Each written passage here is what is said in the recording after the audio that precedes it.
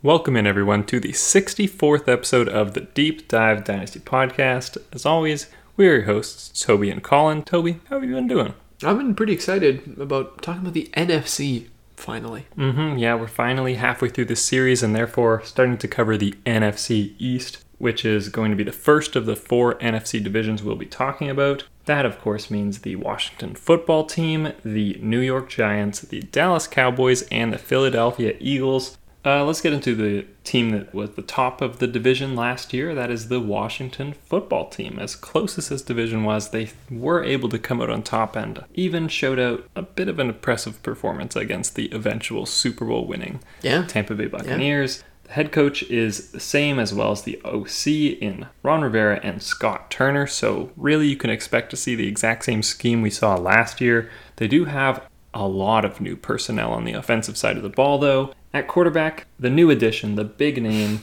Ryan Fitzpatrick. Fear the beard.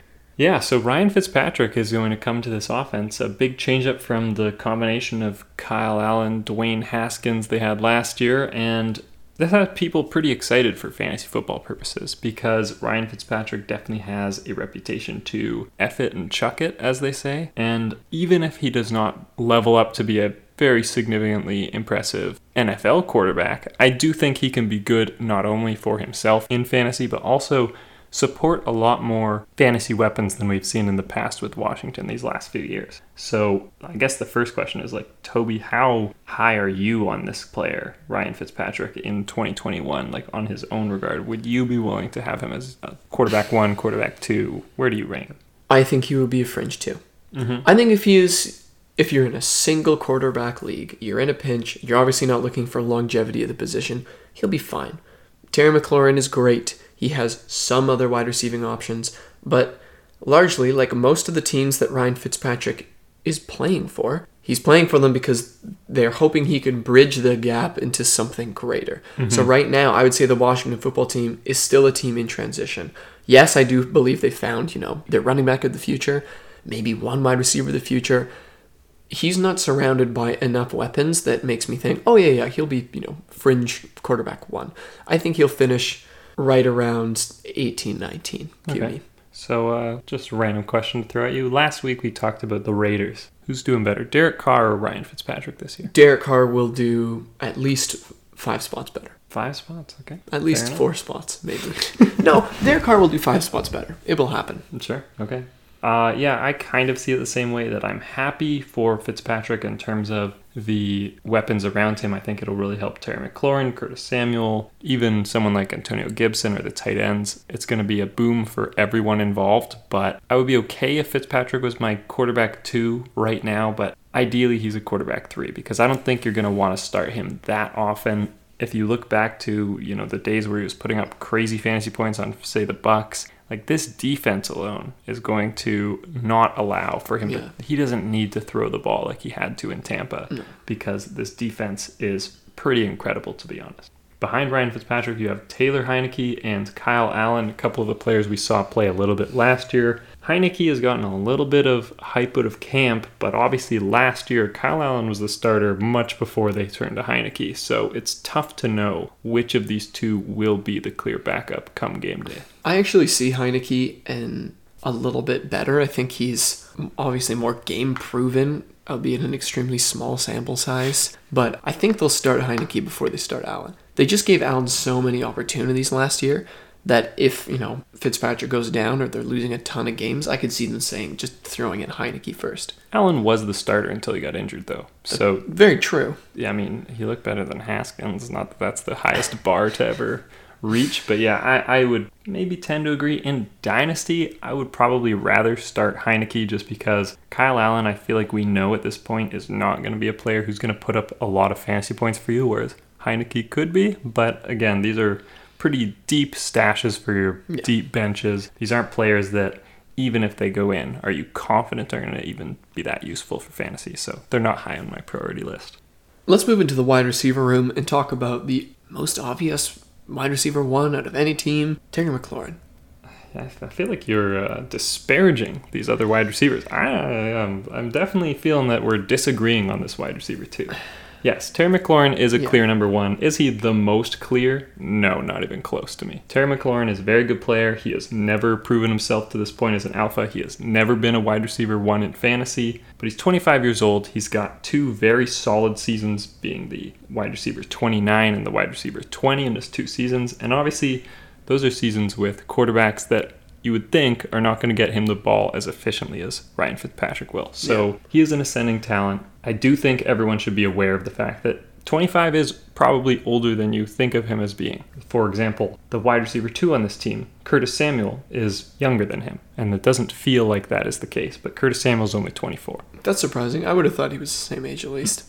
So both are interesting assets to me, but I agree that Terry McLaurin is the one. He is a good enough route runner, a good enough separator, and a good enough athlete that I think he can command a high amount of targets and be a very productive player for you. In terms of roster construction, you're feeling pretty great if he's your second best wide receiver. I think you really need to be projecting to see him as that clear wide receiver one. He's not one of those upper echelon guys to me, but he's kind of in that next tier because he can easily hit that new height this upcoming season. Next wide receiver name is Dyami Brown. No chance. That's all we're talking about, Curtis Samuel. Okay. Why do you seem so low on Curtis Samuel? He is a clear number 2 now. He is in the best situation he's ever been in his life, and he has produced very significantly. In the second half of last year, he has produced better than McLaurin ever has. So I do not see how you can look at this roster and go, oh, Terry McLaurin is clearly the guy, because they wanted to go out and get this wide receiver that they reportedly tried to trade for in previous years in this regime. And I think Curtis Samuel is going to be a very usable, probably wide receiver 3 in this offense. So I don't see it as a massive, massive gap. I think he's one of the, like at least an average number 2 for a team now. And I'm actually pretty excited about him. I'm surprised that it seems like you are not viewing him in that same way. Yeah, it's not that I'm disrespecting Curtis Samuel, but I think the route tree of Scary Terry is going to be used so much more by Fitzpatrick, especially at that start of the season, that I'm not fully confident that Riverboat Ron and the lads will get Curtis Samuel used the way that I think he was used, obviously extremely effectively and productively in Carolina. If that translates and they figure out, oh wait, this guy actually is a fantastic athlete, let's get the ball in his hands more, then yes, I do think he'll be good, and I still think he's an exciting asset. But I more so think that they're really locked into Terry. Well, I mean, this may just be an argument on its own. In the same amount of games last year, Terry McLaurin was the obvious number 1 with mediocre quarterback play last year, and he ended up as the PPR wide receiver 20. Curtis Samuel, also mediocre quarterback play. He had Teddy Bridgewater at the best of times and a guy who just came over from the XFL in the worst of times, and he was the clear number 3 on his team, and he is the wide receiver 25 last year, so only 5 spots lower. I think they're a lot closer than you're giving them credit for. I'm excited, honestly, to watch this whole wide receiving room play out next year. Maybe Curtis will prove me wrong. Could be. Dyami Brown is the next guy up. He was the 3rd round pick for the Washington football team this year, and he, in college, as we've talked about in previous episodes leading up to the draft, didn't do a lot besides that almost DK Metcalf-esque in college, run in a straight line, but he was very efficient at it. He was able to get separation just being faster than the DBs covering him, and he scored a lot of deep touchdowns. He definitely helped out future first-round quarterback in that offense, and obviously that was the same offense, UNC, that had Javonte Williams and Michael Carter. So this was a very prolific offense, and he took advantage of the single back coverage he was often getting, just burning players and being the clear number 1 on that team. So ideally, I think he'll be used in the same scenario, at least initially, is that you want to use him to stretch the field, and as a dynasty asset, what you're hoping is a little more down the line, he can develop that road tree further. I would say where he's been going in rookie drafts right now is a bit too rich for my blood. I've never been as high on him as others, but I think that upside exists because he's a good enough athlete and he has a solid amount of skills, like his speed, like his ability to track the ball and all that, that assuming he can expand that route tree, become a little better of a route runner, he has a pretty high ceiling, and down the road he could command a lot more targets than I see just early on year 1. The rest of this wide receiver room is a hodgepodge of guys, and I had to list them all because It's hard to know which of these guys are actually going to be on the field at all. Also, likely, most of these guys, or at least a few of them, won't even make the team. So you've got Cam Sims and Steven Sims, and both of these guys saw the field last year a little bit, so they're probably the odds-on favorite to at least see the field a little bit as the number 4 and number 5. They also signed Adam Humphries to a very small money deal, just some wide receiver depth there, some guy with experience who could maybe play in that slot role. And then you've got Kelvin Harmon, who at this point I don't have high hopes for at all. And similarly, after only 1 year, the third-round pick of Antonio Gandy-Golden feels like he's already too buried in this depth chart. There was only some negative reports out of the camp last year, and he never really saw the field, so I think it's hard to project that he's going to see it much more in year 2. I honestly don't see anyone that we listed, apart from the Sims brothers, actually getting usable touches.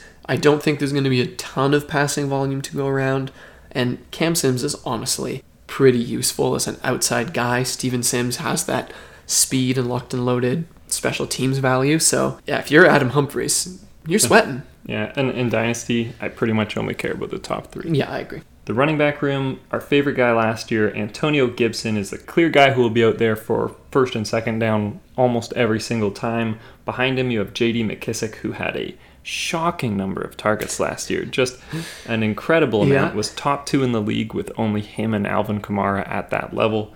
And then Peyton Barber, who came in and spelled Antonio Gibson a little bit. But Antonio Gibson, I think, will continue to develop and eat into both J.D. McKissick and Peyton Barber's touches they saw last year. Gibson's someone that I really like at his current value. He is definitely pretty expensive at this point. You're not going to almost ever see him fall out of like a 3rd round, so you're investing high capital in him, but I believe that he's worth it because I think that not only will he get a high rushing share in what should be a much better offense than last year, but also he was a wide receiver in college and we know he has that skill set. So I do expect him to see much more of a significant receiving role than we saw last year. Couldn't agree more. For him to be a wide receiver and to be as underutilized as he was, it's just one of those coaching/scheming things. You can blame it on what you want, but Gibson's talent will win out, especially over players such as McKissick and Barber. I would agree. Jarrett Patterson's also there, undrafted free agent. Somebody that a lot of people really liked pre-draft, but... I liked him. Yeah, but just, undrafted free agent, you've got a low chance at this point. Extremely low. At tight end, there's Logan Thomas, who came onto the scene last year, as I predicted in this episode 1 year ago. Behind him, you have John Bates, who was drafted in the 4th round. He is mostly a blocking tight end, but that is significant enough draft capital that you should be interested. They also brought on Ricky Seals-Jones on a very cheap contract, and you never know, he could be that type of backup tight end in terms of the move game. And then also someone I want to throw out is Sammy Reyes, because Sammy Reyes is the best athlete that has ever tested to be in the NFL. Whew. And he is undrafted. He is, I believe, out of Chile, is 6'5", 260 pounds, and he ran a 4.64 40-yard dash. What? 31 bench press reps and produced a 40-inch vertical and a 10-foot 5-inch leap in broad jump. Pretty much all of his metrics across the board are in the 99th or 100th percentile because he is a monster of a man. And that type of athleticism is the type of player that I am looking for. If I'm in an incredibly deep league and you're looking at which of these undrafted guys has a chance, there's actually been a little bit of buzz that he's been impressive in camp, and he's also not a blocking type. He actually is more of a receiver. He's got some pretty good hands. So if you ever are looking for a really deep sleeper at tight end, I would look up Sammy Reyes. It would be harder not to be impressive with his skill set and size. That's insane. He's just massive. I want to circle back, though, a little bit to Logan Thomas, because he was the standout guy last year, and which was quite an amazing call by you. Yeah, proud of that one for sure. The question really is, do you think he can be another tight end 1 this year? I do. I don't think he's going to be anywhere near top 5, but I think there's a very possible chance that with the wide receiving carousel that they have, maybe it doesn't pan out the way we expect, and Logan Thomas is not usurped by Sammy Reyes at this point in time. Yeah, of course. He proved himself extremely valuable and useful. Mm-hmm. And I don't see why Fitz wouldn't love that in a target. Yeah, I think he will still be a tight end 1, and I think he's worth starting in someone's roster, but I just don't think he's that upper echelon guy. Here's a little quiz for you before we move on. What number tight end did he end up at last year? 6. In PPR, 3. Holy. It was Kelsey, Waller, a massive jump, and then Logan Thomas. That's just crazy. That is incredibly surprising to me as well. But yeah, I don't think he'll be one of those top-end guys, especially with so many other players playing all the games. But yes, he should be a usable tight end one, barely. The next team we've got coming up is the New York Giants with the same coaching staff as last year, again, of Joe Judge as head coach and Jason Garrett as the puppet. Oh, poor Jason. That's his role. He knows it. Yeah. The quarterbacks, of course, you've got Daniel Jones, who is a very interesting player in his own right, and then Mike Glennon, the giraffe of a man, in behind him. Toby, how do you value Daniel Jones? Like, what do you think in terms of how good he'll do this year and what his risk is of being a starter long term? Daniel Jones has huge risk because he's not proven himself to be anything more than volatile as an asset. Having said that, I think he is a fantastic wide receiving core. I think if Saquon Barkley is at full health, which I do project, he's going to have a great enough season. There's been some reports that he might not be ready for the start of the season. And I have heard that. I think Danny Dimes finishes as QB 14 on the year. I think he surprises a ton of people. I could see that. And I do think he will hold down his job for at least another 2 to 3 years as quarterback of the Giants. I agree that he's risky, but he is a usable quarterback in fantasy. Totally he actually usable. puts up some decent numbers, Yep. and you can be okay starting him as your quarterback 2. This year, he should be able to put up higher-end quarterback 2 numbers, but yeah, there's the volatility involved with how long can he retain a starting role if he does not fix some of his issues, like being able to recognize pass rush and some fumbling issues he's had throughout his career so far. He needs to either develop on his own, or perhaps this improvement in receiving game around him could potentially propel him to being more of that, average NFL quarterback status. These wide receivers, the big name off the board, the big name in free agency was Kenny Golladay. I thought you were going to say John Ross. No, sir. Kenny Golladay is now a member of the New York Giants, and he has dealt with some injuries in the past, but we know what he can do. He can pretty much out-jump ball almost everyone in the league and be an incredibly reliable red zone target. I do think he's the type of wide receiver that Daniel Jones really needs, and he could I agree. just throw a ball up, it's safe, and he can know that Kenny Golladay will go up and get it. Do you think this move from the Lions to the Giants was beneficial or harmful for Galladay's dynasty value? I actually think it is harmful because it was kind of just him with the Lions, and he was getting a ton of volume anyways. Especially if he stayed and Marvin Jones left. Then. If he stayed, Marvin Jones left, and also Stafford had stayed, but it's no longer the state of the NFL. I do think Danny Dimes has enough in the tank to make sure Kenny G returns in value. But at where he's going right now, it's hard. It's hard for me to say that, yes, Kenny Galladay's going to be great. So I do think it has harmed him. I would agree. We are only 1 year removed from him ending up as the wide receiver 9 with 11 touchdowns on the season. And I think he can repeat that type of season. It is definitely possible. But there is more target competition now than I think he has seen on the Lions. And I definitely preferred Matt Stafford to Daniel Jones throwing him the ball. Yeah, I agree with that. Beyond him in that depth chart, we have Kadarius Toney, who was the Giants' first-round pick. Kadarius Toney is electric with the ball in his hands, is definitely a weird little gadgety type player, might play out of the slot. Hard to really pin down exactly what role he will have. This is a player that, we talked a couple weeks ago about Urban Meyer and loving that little H-back weird slot role. Well, apparently when he picked ETN, he really wished he could have picked Kadarius Toney, because he genuinely went out and said that Urban Meyer was really upset that Kadarius Toney went, because that's the exact type of player he is, and Kadarius Toney has that type of upside. The question is, will this offense use him in that way, or will he just be a slot receiver or a burner? What type of role are they going to use him in this offense? I think Kadarius Toney is going to suffer some growing pains as a rookie. I don't think he's going to become very involved with the offense until at least 6 to 7 weeks into the season. I could see that. But I do think he's going to be better than people expect. Will he return that first-round draft pick value? No. But I do think the later we get in the year, the more we're going to see from him where we go, that's why he was picked with that first. He's going to have some highlights, but I don't think it's going to happen right away. Yeah, I think volume and, that PPR value is something that you could be in question with Kadarius Toney. Next two that I think definitely round out their top four, you've got Sterling Shepard, who could be the slot guy there still, as long as Kadarius Toney doesn't take that role away. And then you've got Darius Slayton, who is much more the outside guy. And Kenny Golladay clearly has one of those two outside roles taken up. So again, is Kadarius Toney going to burn on the outside very often and take away from Slayton's reps? Or will it be Slayton's job to be that other wide receiver 2 on the opposite side of Kenny Golladay? That's what we kind of have to figure out because of Kadarius Toney's ambiguity. But I do expect these are the 4 guys that are going to be very relevant. I think the Giants have just such exciting weapons. Like, I really enjoy looking at the outlook that these 4 guys can provide. I think Slayton is so great. I was taking Slayton everywhere in redraft last year. Yeah, I just don't know if he's better than being a team's number 3 or 4, which is the role he's in right now. They also have Dante Pettis, who they brought over from the 49ers, and John Ross, who obviously came from Cincy. And these are just some depth guys. You might see John Ross spread the offense every once in a while. That's about all I see. Although, I don't know, maybe.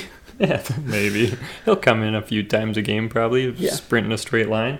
At running back, obviously you have Saquon Barkley. And Saquon Barkley is coming off of a very major injury.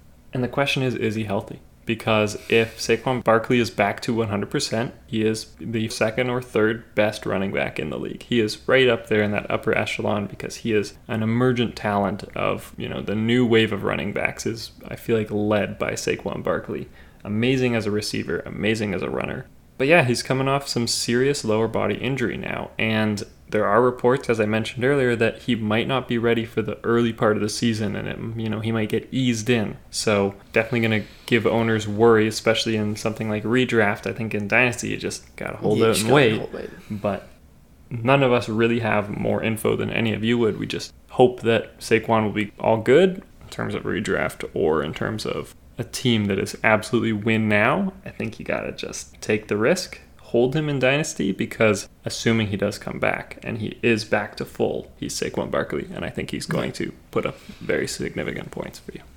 In terms of Saquon Barkley's backups, Devonta Booker is definitely, I would say, the backup that I project being there. Looks like the clear backup to me, yeah. And as he showed us last year, he still has some spurts of great running in him. He can be fine. And I think he will be used to help ease Saquon in, even if it's just a couple of weeks. Yeah, maybe. Yeah, I guess he's somewhat interesting as a high-value handcuff, I guess. I suppose, if Barkley really is dealing with stuff. Then beyond him, you've got Gary Brightwell, who was their 6th-round pick this year. Not a player I loved, but again, just could be some depth or potentially have some handcuff value. And also, someone I was shocked to see on the depth chart, Raquel Armstead, which I'm happy to see you through your COVID troubles and on an NFL roster. So good for you, Raquel. The tight end room also somewhat interesting because there's a new addition. You got Evan Ingram, and you also have Kyle Rudolph coming over from the Vikings. So Toby, Mr. Evan Ingram truther, no, how are you feeling? Evan Ingram has let me down time and time and time again. And I don't know what else to do other than say you got to try and move on from this guy. I think even just back to last year when there's no Saquon who takes up a bunch of targets. Sterling Shepard was the wide receiver 1 at that point. Evan Ingram was poised. He was given opportunity. He also led the team in targets last year. And he still wasn't returning the value of which I would like him to do. If you can reframe Evan Ingram as a decent tight end, or at least a tight end that's going to get a decent number of targets per game, you can go for him. But I would sooner take Logan Thomas than I would Evan Ingram. I get that. And I think it's ridiculous to say, because I think Evan Ingram is 5 times the athlete that Logan Thomas is. Yeah. Evan Ingram can get up. He can burn people. But there's something about his actual gameplay, his game speed.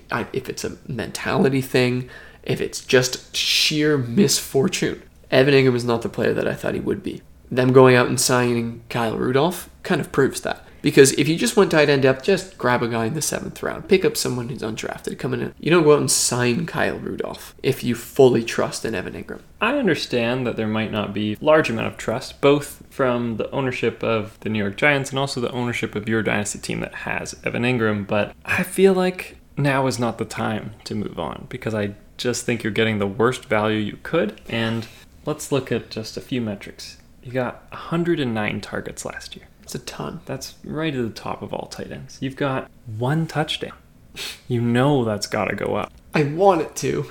And last year, he was the tight end 16. Is that That's good? so shocking. That's so shocking. Those numbers should not match up. You do not take a tight end that gets triple-digit targets. Mm-hmm. He did And very find little them- with his targets. That's the problem. And then find them as tight end 16. It's insane. Yeah, he had some bad drop issues. He also did not produce a lot after the catch, as you'd expect. And of course, the very low number of touchdowns, even though you'd expect them to go back up. If he's not that red zone weapon, that's definitely a major problem on the tight end landscape. Then Kyle Rudolph is someone that, they bring in. I don't know exactly how excited I am for a 31-year-old Kyle Rudolph who looked like he was losing his speed and ability a bit last year. Made some good catches. Mm-hmm. He did get foot surgery, but I assume he will be fine for week 1. I think he'll come out there, and I do think he is threatening to Evan Ingram's red zone opportunity, if nothing more. So I definitely do not like the fact that he's there for Evan Ingram's role, but I don't think he will be very usable for Dynasty. For both of these tight ends, the issue that is greater than any other to me is the fact that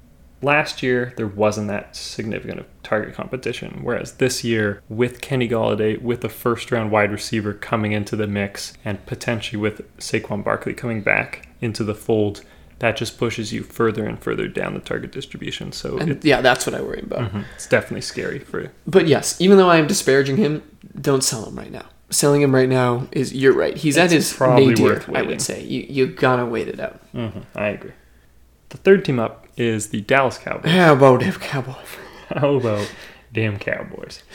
You got Mike McCarthy and Kellen Moore as the head coach and OC, and we know exactly what type of offense they're going to run in this one. They are going to have 3 wide receivers out there at all times. They're going to run Zeke and potentially Pollard a little bit. And Dak Prescott is going to be throwing a lot. This defense is going to probably force them to throw a lot. I think there are a ton of fantasy points up for grabs on this team. I expect many significant fantasy assets to come from the Dallas Cowboys this year. So Dak Prescott is pretty much right up there for me and one of those elite quarterbacks that I really want. I know he was coming off of the gruesome injury, but he is back to 100% now. Not even for week 1. He is all good right now.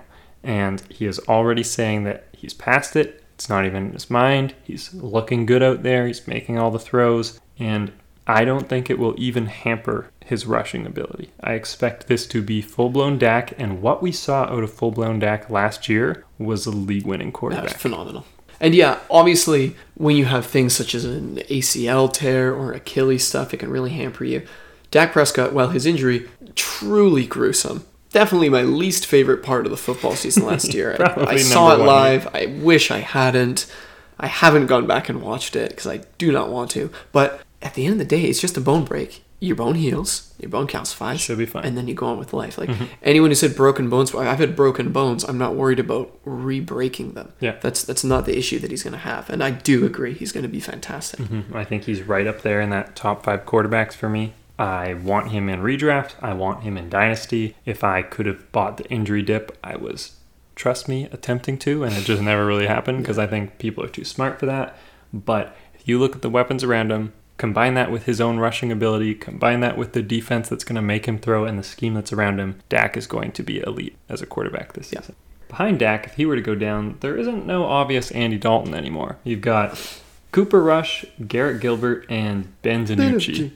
I don't know which one of these guys is going to start. I believe Garrett Gilbert will start. Sure. But I know as much as the next guy. Yeah, you could take a shot on any of them, but it's definitely difficult to know if any of these guys will give you good enough fantasy points, even in the case that Dak Prescott would go down. So these aren't backups that I'm targeting in Dynasty. Let's move on to the wide receiver room with the Dallas Cowboys. Up first, I think he's still first, Amari Cooper. Yeah. Big money man, big play guy. Amari Cooper's fantastic. Whatever odd struggles of disappearing he had in Oakland, they have disappeared. Amari Cooper looks like a bona fide number 1. And playing right behind him, CeeDee Lamb. And what's crazy is I think genuinely both of these guys could be wide receiver 1s in fantasy. I think it is possible. I do. I think that would be that would be an outlier. But yes, I agree. CD is good enough. He obviously is young enough, has the talent for it. He's probably the higher sought after dynasty asset for sure. for me. And I just think both of these guys are poised to have a huge season. Mm-hmm. So CeeDee Lamb, only 22 years old, and last year finishing as the PPR 22 wide receiver. Yeah. Definitely someone that I'm absolutely looking to grab if I can. I only think will emerge. So this 1-2 punch is as good as I would say any in the league, maybe besides the new AJ Brown and Julio stack. They're probably number 2. So that's impressive in its own right. Both guys that I absolutely want to be starting every week. And then on top of it, someone that I think would be a very solid number 2 on almost any team in the league. Michael Gallup is their number 3. Another player that just probably usable in spurts this year, only because he's a pretty good player, will step up in the case that either one of CD or Amari goes down. And his contract is also done this year. So I think right now could be a good time to go get him, because realistically, I think most lineups in the entire league, he would go in and step up and be a very solid, usable guy. Behind that top 3 are 3 guys that I don't think we know enough to value right yet. Mm-hmm. There's Simi Fehoko, who was drafted. Yep. We actually really liked his tape here at the Deep Dive Dynasty podcast. Simi Fehoko is kind of a more bigger-bodied athlete. He could just go in and take Michael Gallup's role should he leave pretty quickly. There's my absolute dream sleeper, who I think went to the wrong location, Brennan Eagles.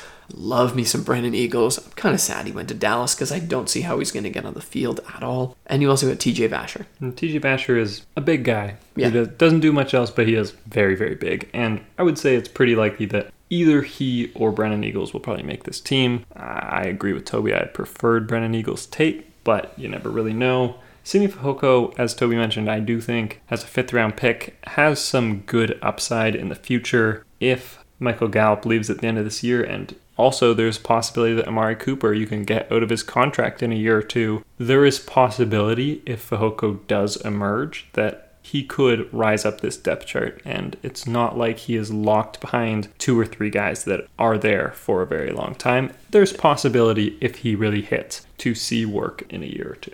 The running back room is led obviously by Ezekiel Elliott. Mm-hmm. Zeke is continuing his downward trend in terms of ADP over the last 4 to 5 years. He's just quietly tumbling down as he gets older and older, but I like him. Yeah, I'm so convinced that this offense is amazing that I want Zeke pretty bad. And I think that even includes if Pollard eats into some of his touches, Zeke will get a ton of touchdowns this year and can easily return top 5 running back value to me. I agree. I was kind of surprised at the most recent mock I did how low Zeke went, even though I think it was like 10th or something. It was reasonable. He's the type of guy that could get you RB1. Totally. I think that there potentially could be no better offense in football. Like there's a couple, obviously Kansas City's a very good offense and there's some others, but this is one of the offenses that has a chance to be that best in the league type offense. And Zeke also has the chance to be a pure bell cow. Sure, last year he faltered a bit and Pollard actually looked better than him to me at times, but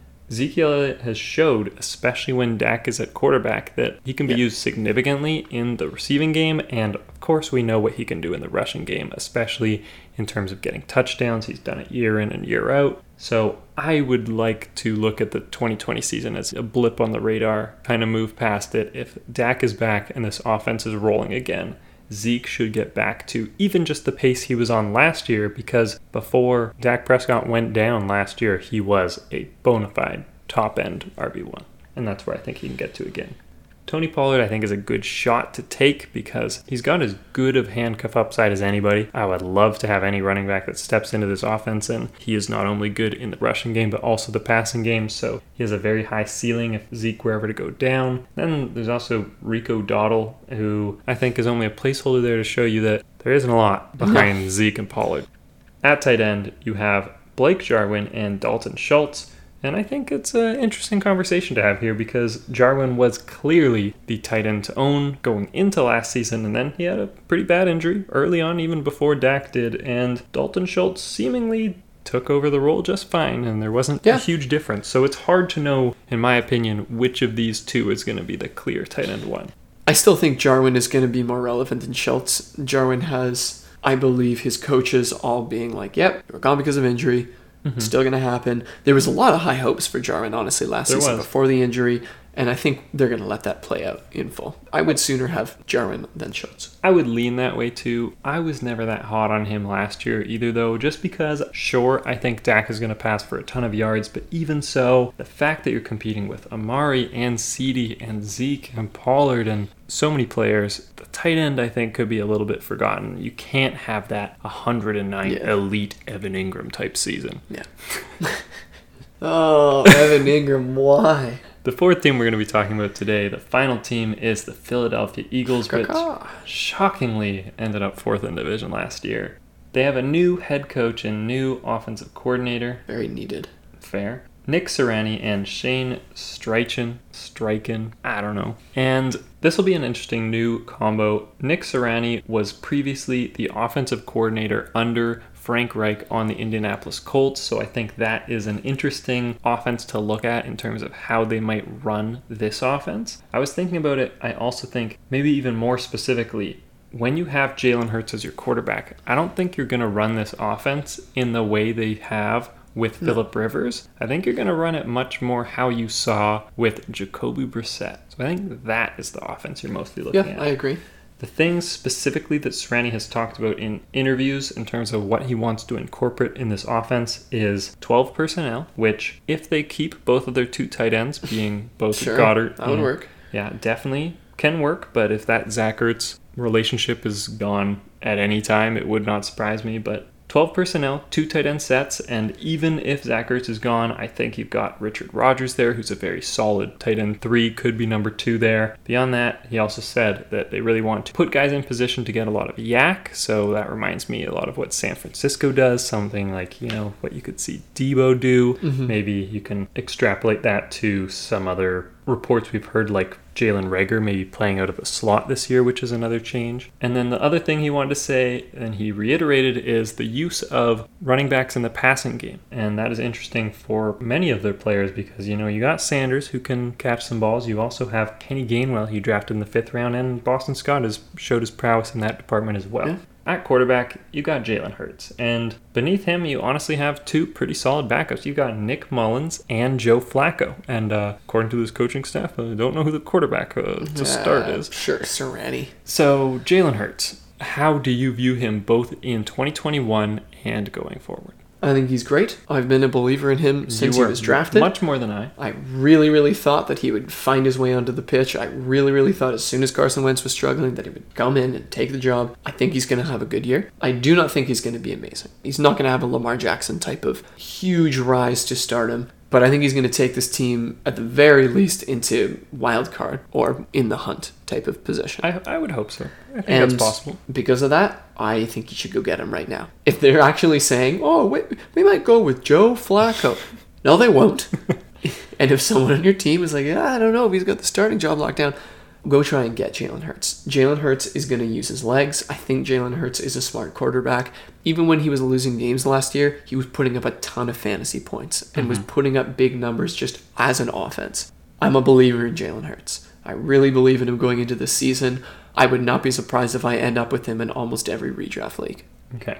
I'm curious. I have a particular approach when it comes to owning Jalen Hurts this year in Dynasty, and I'm curious to see if you agree. So 100% I agree that Jalen Hurts, when he's on the field, is going to be a very good fantasy producer. So in my opinion, you've got a locked-in quarterback 1 type of player. Even if he's on the low end, he's going to rush enough that he'll produce those type of numbers for you. My hesitation with him as a dynasty asset is I think he could lose the job in 1 year. I think that is in the range of outcomes. It's the same fear I had about Josh Allen, and I'm not going to take one crazy outlier scenario where he turned into an amazing passer. So beyond that, how I want to treat Jalen Hurts on my dynasty rosters, and I have him in one that we co-own together, and all I want to do is monitor throughout the year. Not just how good is he for fantasy, because I expect quite good. If they're losing games and it's on him that he's not developing as a passer and he's fumbling or throwing picks or whatever, if I have fear that he is going to lose his job in the same way that Carson Wentz did last year, although I don't expect Hurts will mid-season, I think he'll at least get the year. I want to trade him before the trade deadline this season because I think there will be owners in your league that will just look at,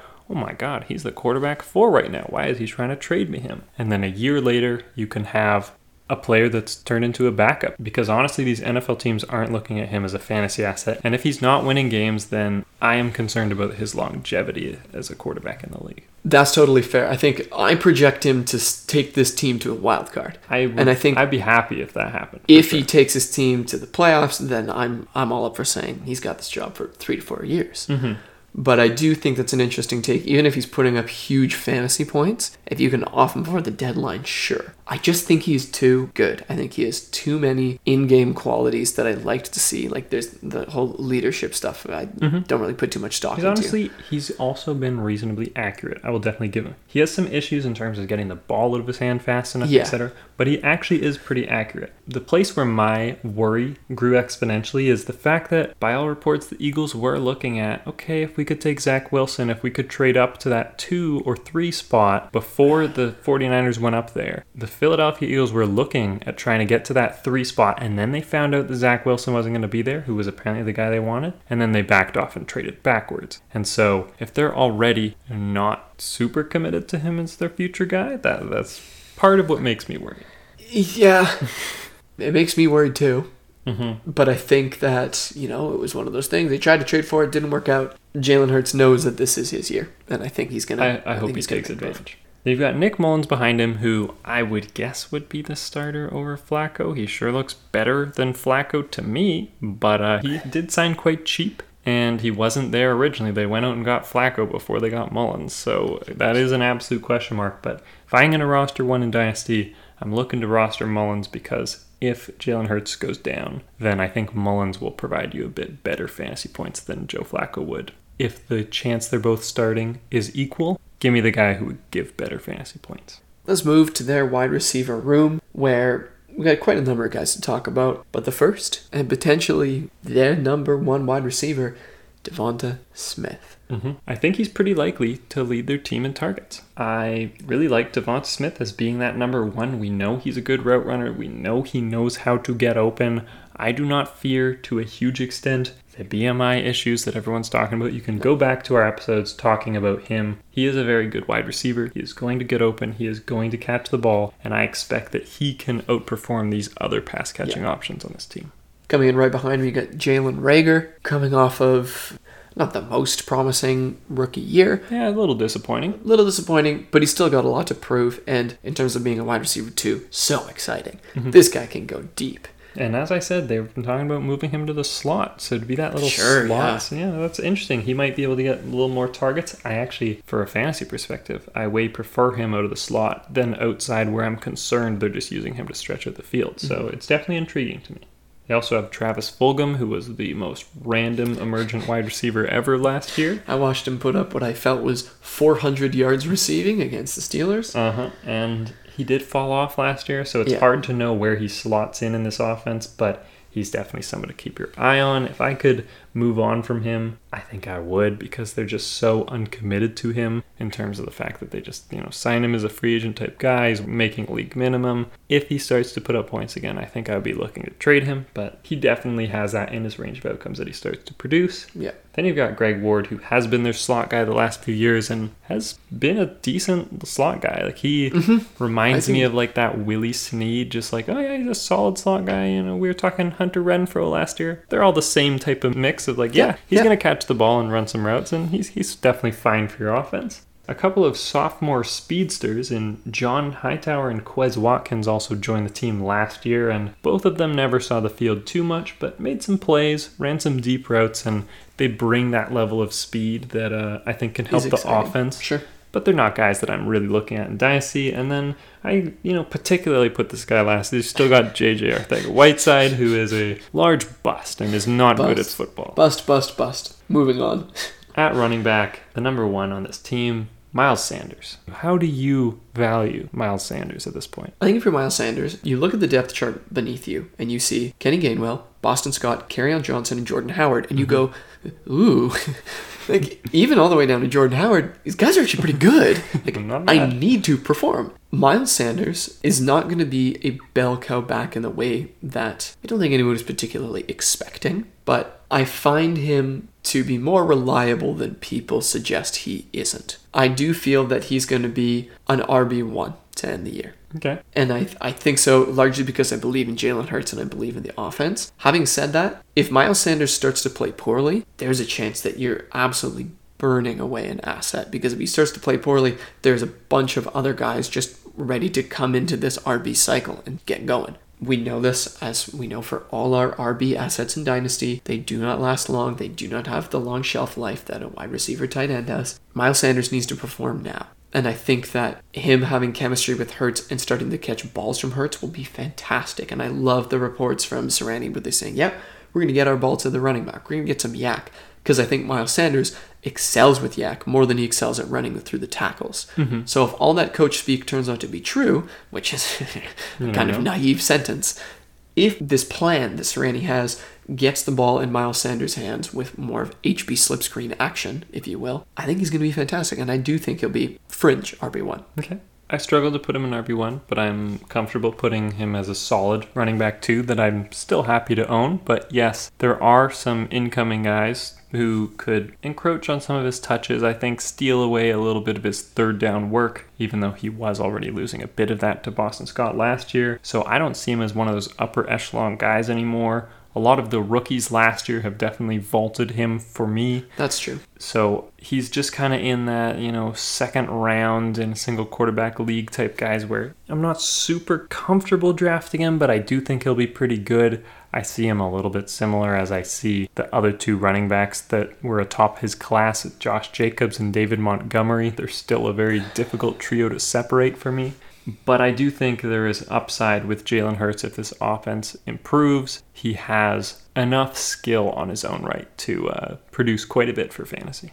The players behind him, as we mentioned, for that scat back type role, you've got Kenny Gainwell or Boston Scott. Kenny Gainwell as a 5th round pick. I still like to beat out Boston Scott for that role just because I loved what I saw in talent. I think he is possibly the best receiving back in this entire class, and that's over players that are very good at that, like Najee Harris and Travis Etienne. I like Kenny Gainwell, but it's pretty much just as that receiving role. I don't think he's going to steal a lot of rushing downs, so your ceiling is definitely capped, but who knows, in the case where Miles Sanders were to get hurt, it's possible he could gain himself a larger role. And then a couple of other backups, and you gotta think, not all 5 of these guys are going to be on an active roster. And I've really liked Boston Scott over the years. He's replaced by Kenny Gainwell. He feels like the one who's going to go replaced for by sure. Kenny Gainwell. I've really liked him, but he's really truly an older and slightly smaller version of Kenny Gainwell. Yeah. The other 2 guys they have, though, they've got Kerryon Johnson, who obviously came up from the Lions, and to me it feels like maybe the next to go. Then you still got Jordan Howard, who's on this team too, and the last time he was an Eagle, he was actually reasonably good. So he was a touchdown machine for some reason. I remember one game he had like 5. Yeah. I think it was probably 3 or something, but yes, I do remember playing against Jordan Howard while he rinsed me by getting touchdown after touchdown. Yeah, Jordan Howard feels like the type of player who's seemingly buried down a depth chart, but could become that type of handcuff upside. So really, a lot of the players down this depth chart are worth stashing because there's a little bit of ambiguity at the top, and you're not sure which of these guys is going to step up if an injury were to happen. Yeah.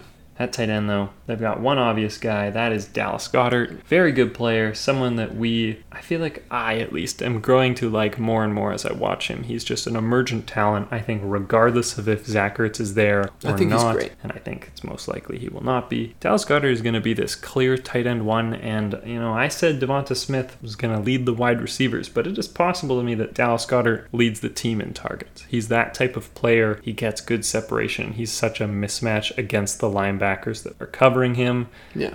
I just really like Dallas Goedert's upside because as Zach Ertz kind of steps away from that role where we saw him as one of those perennial top 3-4 guys for so many years, I think Dallas Goedert can just take over that role completely and get a ton of targets. Totally. Their offense is built for having an upper echelon tight end. Mm-hmm. He can just slot himself in there. I think so. Especially considering the 2 other tight ends. You got Richard Rodgers, who's just reaching the end of his tight end career. I actually think he is a pretty great tight end, and he actually had splashes last year, if you remember, confusingly. Mm-hmm. And Hakeem Butler. Neither of these guys is going to impede the progression of Dallas Goedert. Yeah, Richard Rodgers, 29. He might be around for a few more years, but he's mostly a blocking type of guy. But he can do that Darren Fells type thing where he surprised you with a few touchdowns every once in a while. But yeah, as you said, Hakeem Butler, just a wide receiver turning into tight end, so he has that receiving upside if you ever to happen. But it's unlikely that he will ever have a significant NFL impact at this point. So that's it. That is our AFC East review. But before we close with the episode, of course, we are going to do our Dynasty Buy of the Week. And it is Toby's turn. He has made the hints for me. If you want to read all of the rules of this game, just look in the description below. But Toby, why don't you hit me with hint number 1? Hint number 1. I'm 23 years old and the 50th best wide receiver last year. Okay, I definitely want to pick someone that I know is 23. We were already talking about Curtis Samuel. Oh no, he's 24. Not even 23 anymore. I'm going to go with a Toby classic, Darnell Mooney. Yep. Well, unbelievable. Yeah, it's Darnell Mooney. An absolute classic from Toby. Listen. I'm playing the man, baby. Listen. Darnell Mooney's amazing, okay? I've been saying this for a long time. The deeper into the season you get, the more statistics you have where you go, oh, Darnell Mooney's actually really sneaky good. Last game, for example, 13 targets, 11 catches. He's not just blazing speed.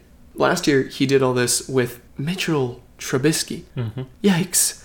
This year, Andy Dalton, okay, still going to be better than Mitchell Trubisky. Justin Fields, everyone's seen the quote. As soon as he threw me the ball, I had this great big smile. Great, Darnell. Hilarious quote. But really, truly, if he can do what he did in his rookie season in a tumultuous Bears offense, he's going to be better next year. Mm-hmm. In fact, you need to get him before he is better. Right now, he's still just Darnell Mooney. He had an exciting-ish rookie season, but he's just a 5th-round guy. You don't expect too much from him. If he's going to break out, the breakout's going to happen this season. And you always want to get the guy before the breakout. Right now, he's an exciting guy who might be catching passes from Andy Dalton to Justin Fields. I don't think Allen Robinson will leave. There is a crazy world in which Justin Fields is throwing to his number 1 target, Darnell Mooney. I am not suggesting that you aim for that. But I am suggesting that once he has his breakout season and he has rapport with Justin Fields, this is the guy you want. Not to mention, genuinely, the game I am most excited for in the whole NFL next year is going to be the LA Rams versus the Chicago Bears. If you remember correctly, Darnell Mooney absolutely scorched Jalen Ramsey. A little stutter move sent him along, and he was gone. Uh-huh. No one was catching this guy. I think Trubisky was hit while he threw it or something, or it was just a terrible ball. It didn't end up happening. It wasn't even a catch, yeah. But Ramsey goes to Instagram and says, oh, I'll show you, but you're sorry-ass wide receiver too. That'll be a funny game. It's the meme of Michael Jordan saying, I took that personally. Darnell Mooney's about to take this whole season personally. Darnell Mooney's a buy now for me. So there's definitely good process around why he could be a good buy right now. Mostly, I think, the number one thing, and I'm sure this episode will come up soon because, we only have 3 more NFC divisions to go, and he's going to be in one of them. The wide receiver room around him is just not that good. No. You've got Allen Robinson, Darnell Mooney, who I do think is the number 2 at this point. Then number 3, you've got Anthony Miller, who hasn't impressed anyone yet to this point. I don't think it's going to happen. You've got Damiere Byrd, who, if you remember, was on the Patriots last year. He came in. Also, Marquise Goodwin has never been able to secure many targets. And then Javon Wims. The only thing I remember about him is punching someone in the face. So he actually dropped a ball in a playoff game, too. Oh, yeah. I remember that, too, actually. It was, game-losing drop and punching someone in the face. A couple of highlights for the guy. Yeah, Darnell Mooney is... we've talked a lot this episode about target competition, and he has about as low of target competition as anyone. Also, go buy Allen Robinson if you can. He's going to be an absolute wide receiver 1. But yes, if the quarterback situation is improved, and I think even if Andy Dalton plays 17 games next season, it will be improved. Obviously, I'd prefer Justin Fields, but, we'll see what happens. I expect maybe a few games from Dalton and then make that transition. Something like that's going to happen. But... yes, that team should have the best quarterback play they've had in a while. Darnell Mooney absolutely impressed me last year with a lot of his separation and route running statistics and just how he was able to get open despite balls sailing over his head. The fact that I think there is such an opening with a higher passing volume this season, it's absolutely worth it to check in with the Darnell Mooney owner to see how they value him, because there's a good chance he's just one of those depth guys they don't really care about, and you could slip him into some other trade to even sides out, and definitely a good target for me. Very impressed that you got that first go. It's just the odds of it, man. It all clicked. Okay, yeah, he's 23. Oh, 50, that makes sense. And it's coming from Toby, so that absolutely makes sense. So yeah, okay. I was able to piece it together. That's it, everyone, though. That is our 64th episode of the Deep Dive Dynasty podcast. Toby, thank you so much for being here. Thank you. And have a good one, everyone. Peace.